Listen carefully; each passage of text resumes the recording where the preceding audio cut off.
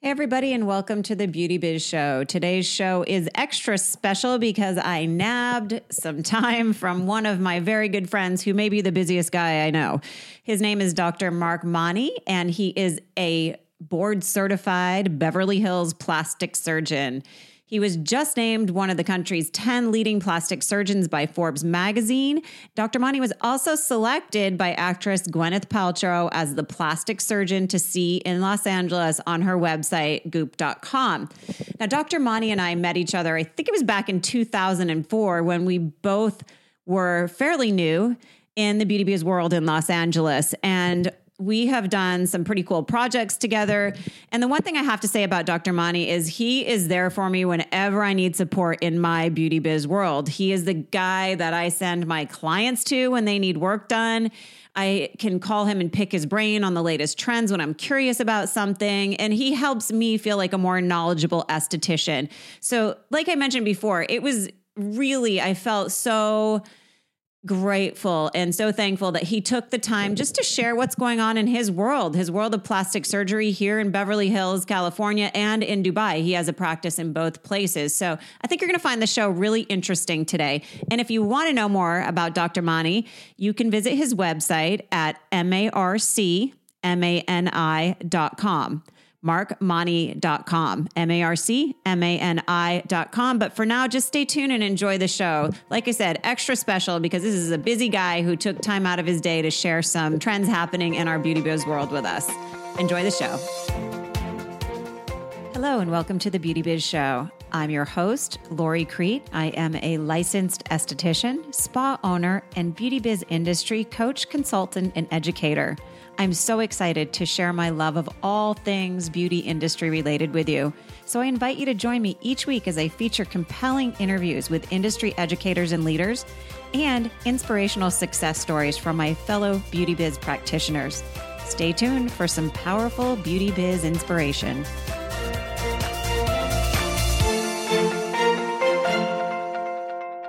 Hey, everybody, and welcome to the Beauty Biz Show. I'm your host, Lori Crete, and today I'm really excited to introduce you to a good friend of mine, Beverly Hills plastic surgeon, Dr. Marc Mani. How are you, Doc? I'm great. Thanks, Lori. Good to talk to you. Nice to talk to you, too. I was thinking back last night. We met kind of right when we both were entering the beauty biz world. Mm-hmm. We did, yeah. That was, I think we did that infomercial together back in, 2004? Yeah, Victoria Principles. For the Principal skincare line, yes. And, I've always loved keeping in touch with you, and I know you know all about the best and brightest trends in beauty. So it's great to talk to you finally. I know. We need to catch up. And actually, it was even before we did the infomercial. You were the Botox doctor at the first spa I ever worked at out in La Cañada. Mm-hmm, that's right. And Dr. Phil show came, right? That one time? Yeah. And were you there? I don't think I was there for that, but we were always doing something crazy at that spa. I remember I would show up for work with like my hair not even really done, and the owner would go, "Okay, well today the news is coming in, so you better get ready to be interviewed." Right. No, that was I still watch that in my practice in Dubai. They have a closed circuit TV in the waiting room with the history of TV appearances, and that's one of them. So I get to watch that Botox party in perpetuity. Well, you actually de-virginized me to Botox. I don't know if you know that. Oh, really? Yeah. Okay. You were my first injector. Finally, you tell me. No, that always comes out later. You didn't realize what a role you had in someone's life, but that makes me very happy. I want to thank you. And you're still going strong. You still use it, I assume. Oh, I do. And I would be coming to your place in Beverly Hills. But you're cheating on me because you're going somewhere else. I am cheating on you. That's the only thing. And I'll tell you why, because most of my time off is in Palm Springs. So it's hard. Oh, that's right. Yeah. Right. Yeah. I've been going and seeing somebody out here, but I want to thank you because I know you're a super busy guy and you always show up for me. And I appreciate you taking time today to be here. So Sure.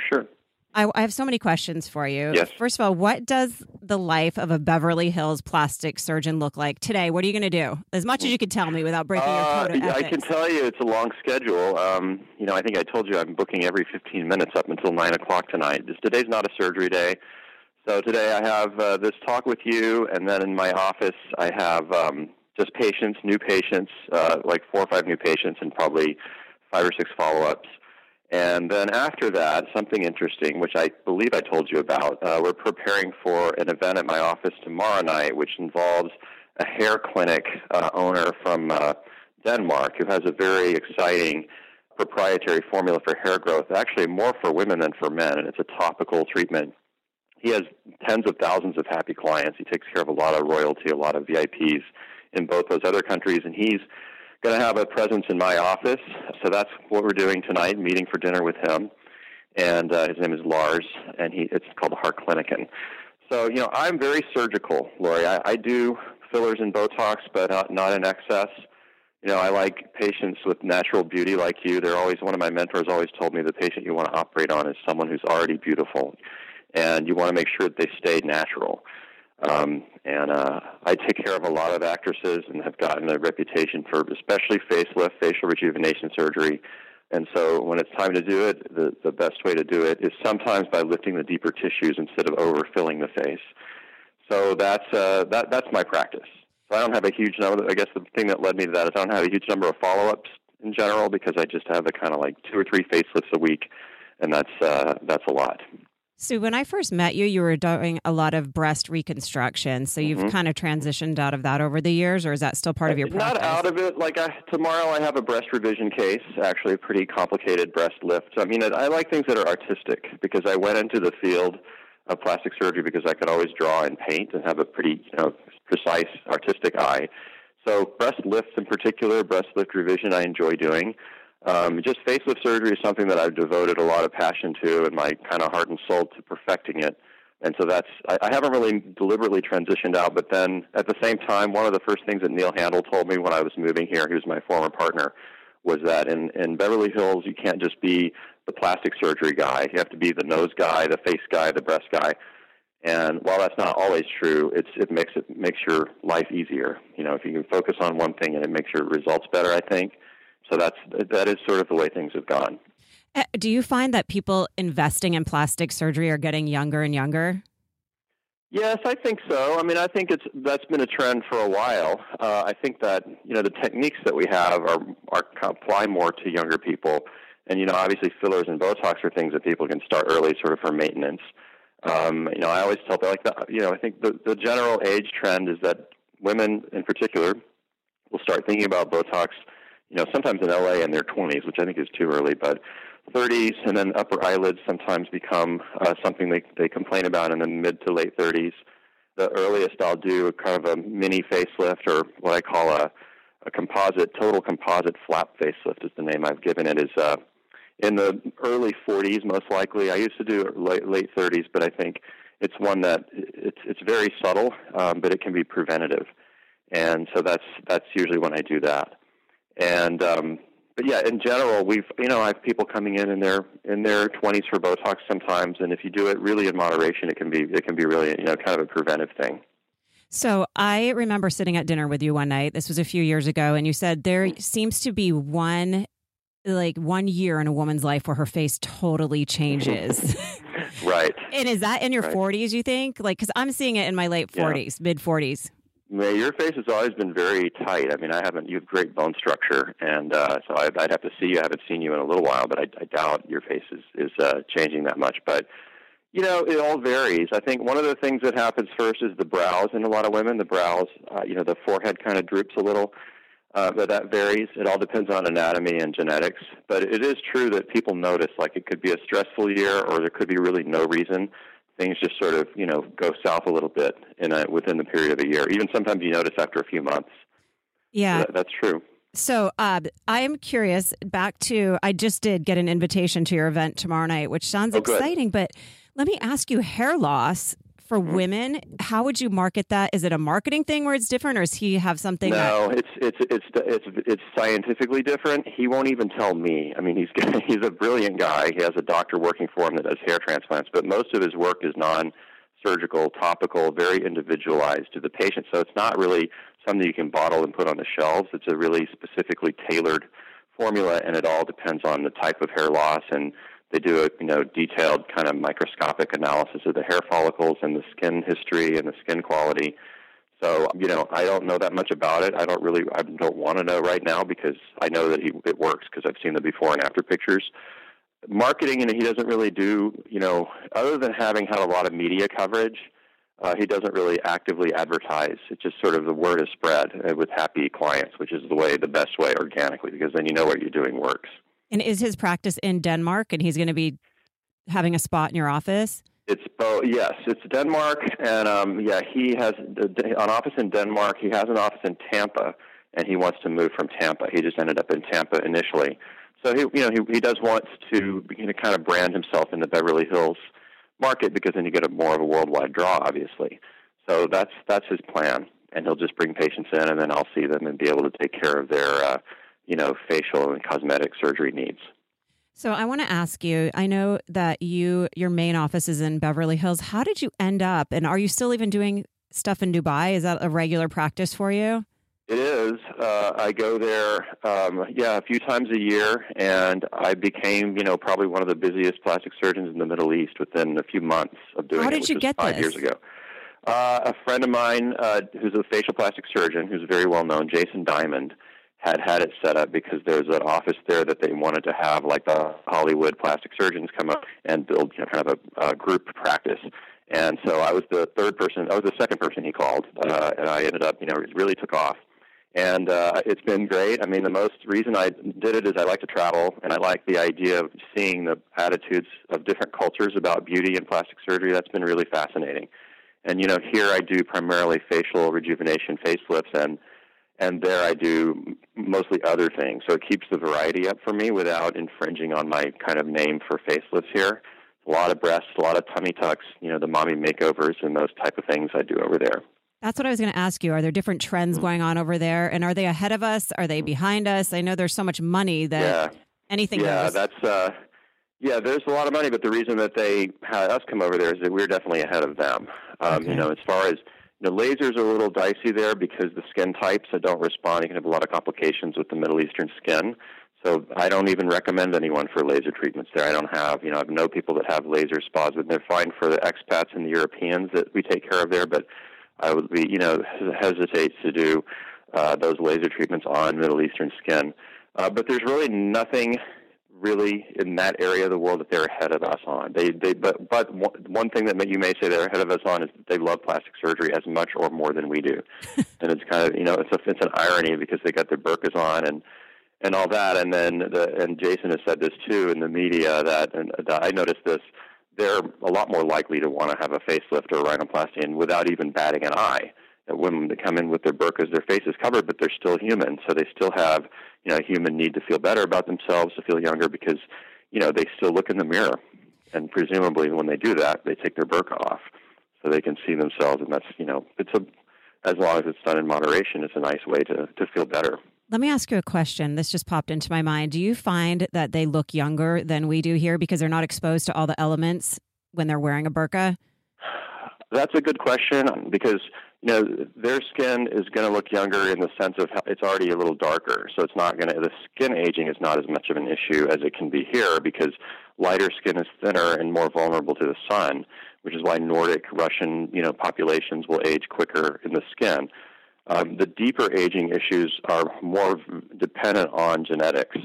I think Russian genetics, the deeper tissues age quicker. If you look at young Russian women, their skin faces are usually tight, and then as they get into middle ages, it really droops.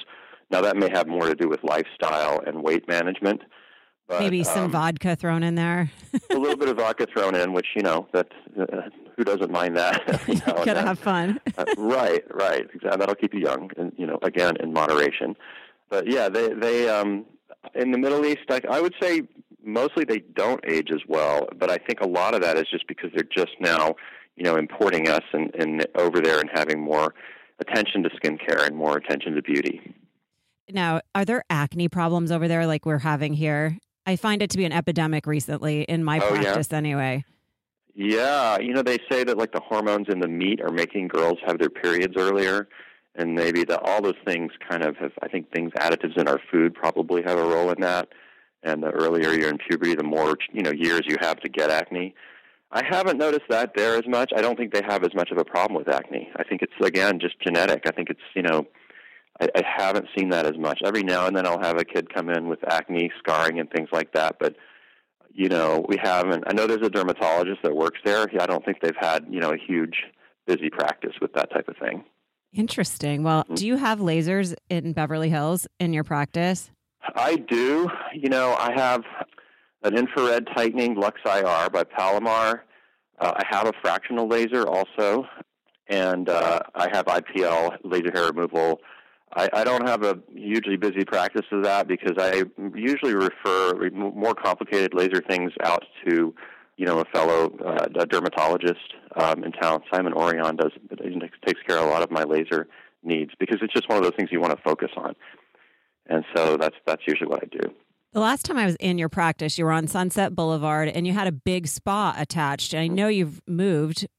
I don't know how long ago did you move? Have you not been to my new office? I have not been to your new office. Oh, good. Okay, but you're coming tomorrow, right? I'm hoping to. I'm in the middle of a move in Palm Springs and redecorating my spa in LA. Oh, it just depends what appointments I have set up for when.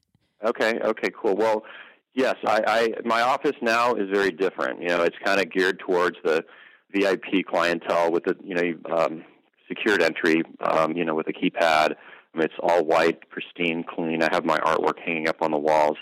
And there's no spa. I do have a naturopath kind of chiropractor from the UK who has a room in my office and takes care of her patients there. She's on tour with a lot of, rock stars and actors and things a lot of the time. But when she's in town, she's in my office. So it's a much different environment. I just decided that I don't want to have this storefront medical spa, and I'll leave that to people that specialize in that work. And esthetician and everything else too, I refer out. Oh, that's cool. Now, who does your injections? Do you have a nurse in the office? I have a nurse, but I do my own injections. It's just not, I just like to focus on surgery. And so if patients want me to do injectables, I'll do them, but I just have I'll do what I'm going to do because it's an art, so I like to do it. Patients get used to the way I do it, and I don't really want to have all the reality stars coming in to get pumped up with Jupiter, and that's not my style. I don't think it looks good. I think it's kind of unnatural. I like fat transfer, though. I like, I think that's one of the things that when you're asking about what are the latest trends, that's probably the most exciting area as far as what I do. What does that look like? Do you have to have it taken out and then do you put it right back in, or where do you take? What does that look like? Exactly. You take it usually like everyone, even thin people like you, although you may not have it, but have a little bit of fat in the flank area, just sort of the area of the side of the abdomen, because the body wall is shaped like an inverted cone. And so there's more fat there than you would think even in a thin person. So we take it from there. You don't need a huge amount, and just kind of sculpturally inject it into the face with minimal time outside the body. That's one of the keys. You don't expose it to air. We don't mess with it and centrifuge it and do all those things that we used to. There are people that are adding platelet-rich plasma, which you draw blood for, and you separate out the plasma platelet level layer for the growth factors. But the other thing that's exciting, I just got back from Mexico, where I was lecturing at the Mexican Society of Plastic Surgery. That's one of the things about traveling is you learn new trends. And one of the things that's exciting is that, in the way I like to see proof of something. And so I didn't really believe in the vampire facelift. It's sort of, negligible, and there's no real proof, and it didn't really last that long. But when I saw PRP and some things, growth factors injected for hair loss, and then you see the after pictures where someone's bald spot is gone, that was pretty moving for me, and that moved me in the direction of doing these things more. And so one of the things I'm doing is taking fat out and then not centrifuging it, but really diluting it, or just kind of manipulating it between two syringes to where it's really dilute and it won't clump. And then I use a tiny needle to inject it in just little spots in the face, and it kind of has an effect of rejuvenating the skin, and the growth factors in the fat really make you look younger. It brightens the skin, evens out skin tone, and then you can add volume with a deeper fat with a larger cannula, larger needle.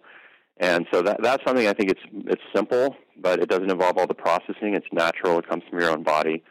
I just talked to a friend of mine who's a plastic surgeon in Miami, Randy Miller, and he's traveling around the world educating non-plastic surgeons on how to draw out fat, how to harvest fat, because they're finding that it's the stem cells and growth factors in adipose tissue or fat tissue that really have the most effect on healing musculoskeletal pain and joint problems.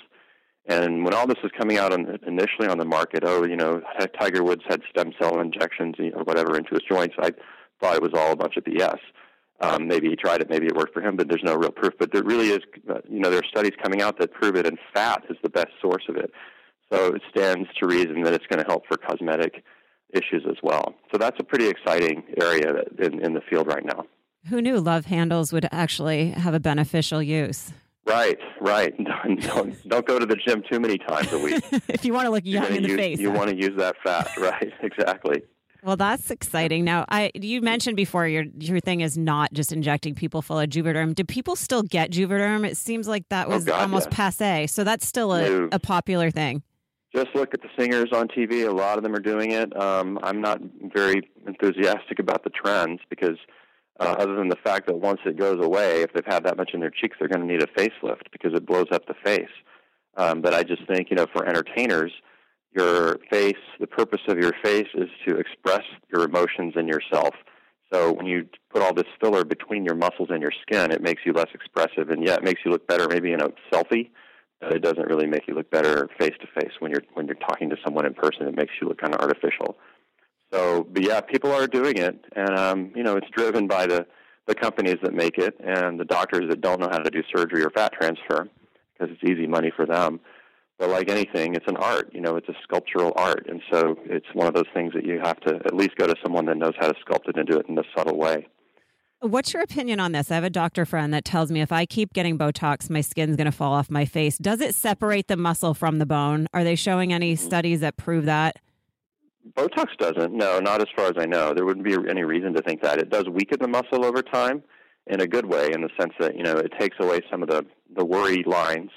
The negative expressions. I think you don't want to overdo it because even with actresses and non-actresses and actors, you have to do it in a way where they can still express themselves and can still look worried or mean if they have to. And so, but I don't know of any studies that show that it separates it from the bone. Maybe filler will a little bit, but not Botox. Okay, so now moving on to my next question. My friend Pam called me yesterday. Mm-hmm. And that's good news about Botox, by the way, because I am addicted. But my friend called and said she was listening to the radio in Phoenix, and she heard something like 40% of breast reductions are now being done by male clients. Have you noticed an increase in your plastic surgery in the male department? Yeah, I'm not really the male breast reduction specialist, typically male, and I'm not unhappy about that. But I have noticed an increase in male clients in general. Men are more in tune, especially in this area, to looking good. And so for facelifts, eyelids, noses, men are more often coming in. But that is true. I think a lot of it is awareness. You can have a teenage boy who has large breasts, and they'll be suicidal because they get made fun of in the locker room, and it's really, really devastating. And then to reverse that, you really change someone's life. And it's usually just liposuction. It's called gynecomastia. So I wouldn't say that 40% or more of breast reductions are done by men, but it's definitely more than there used to be. Yeah, I thought that was an interesting statistic. And I've seen some of your work because I know you've done some male celebrities and it's been publicized on TV. You do a really great job, but I think a lot of men, when they get plastic surgery, look bizarro. Mm-hmm. Well, it's all about not so much plastic surgery. Plastic surgery isn't like a can of soup. It's not like it's the same everywhere you go. It's different. It's an art. So doing it in male patients especially requires a lot of subtlety, a subtle eye, and making sure that you don't make it obvious. So that leads people to say, "Oh, plastic surgery looks fake." Well, I can show you pictures of patients that, for example, I've had more than one actress who I've done a facelift on at the appropriate age, late 40s, early 50s. And after the facelift, they get asked to be the spokesperson for one of the big filler companies because they think they look so good and they look just like they've had good filler maybe. And, it's a little annoying to me because I know why they look good, and I'm obviously not going to say anything, but I just find that interesting. And but definitely for men, you got to be really careful.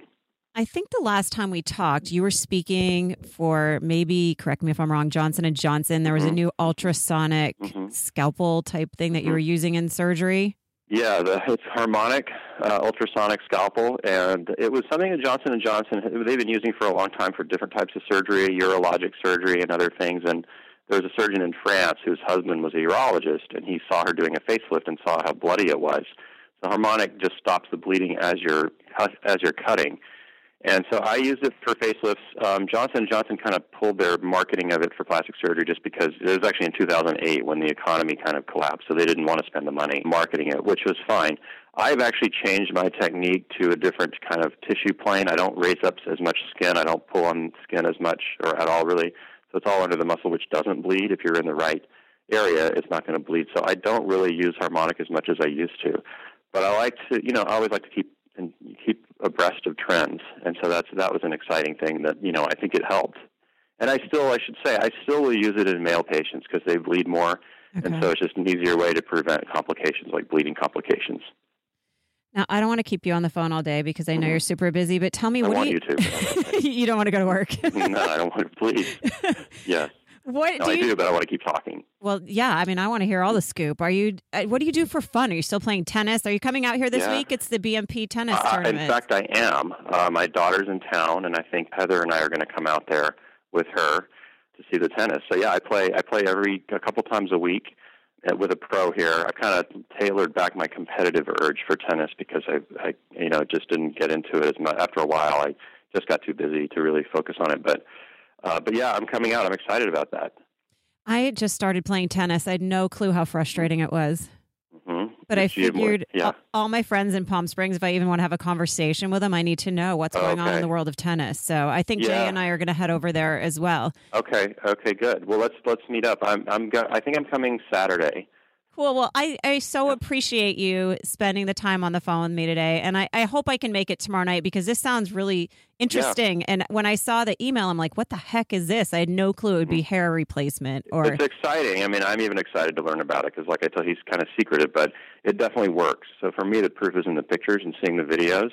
But yes, I hope you could make it and meet him. And there's going to be a lot of other people there, people from the media. So it'll be a good event. Okay. That sounds exciting and fun. Have an awesome day. And thank you. I look forward to seeing you soon in person. Thank you, Lori. Me too. Okay, Mark. Take care. Okay. Thanks for tuning in to the Beauty Biz Show. I hope this episode leaves you feeling inspired to live beautifully. If you'd like a copy of my free report, 6 Simple Strategies to Generate a Dramatic Increase in Your Beauty Biz Income, and fill your appointment book with valuable clients, please visit www.loricrete.com. Or if you'd like to book an appointment at my spa in Los Angeles, please visit www.thespa10.com. Thanks again for tuning in to the Beauty Biz Show.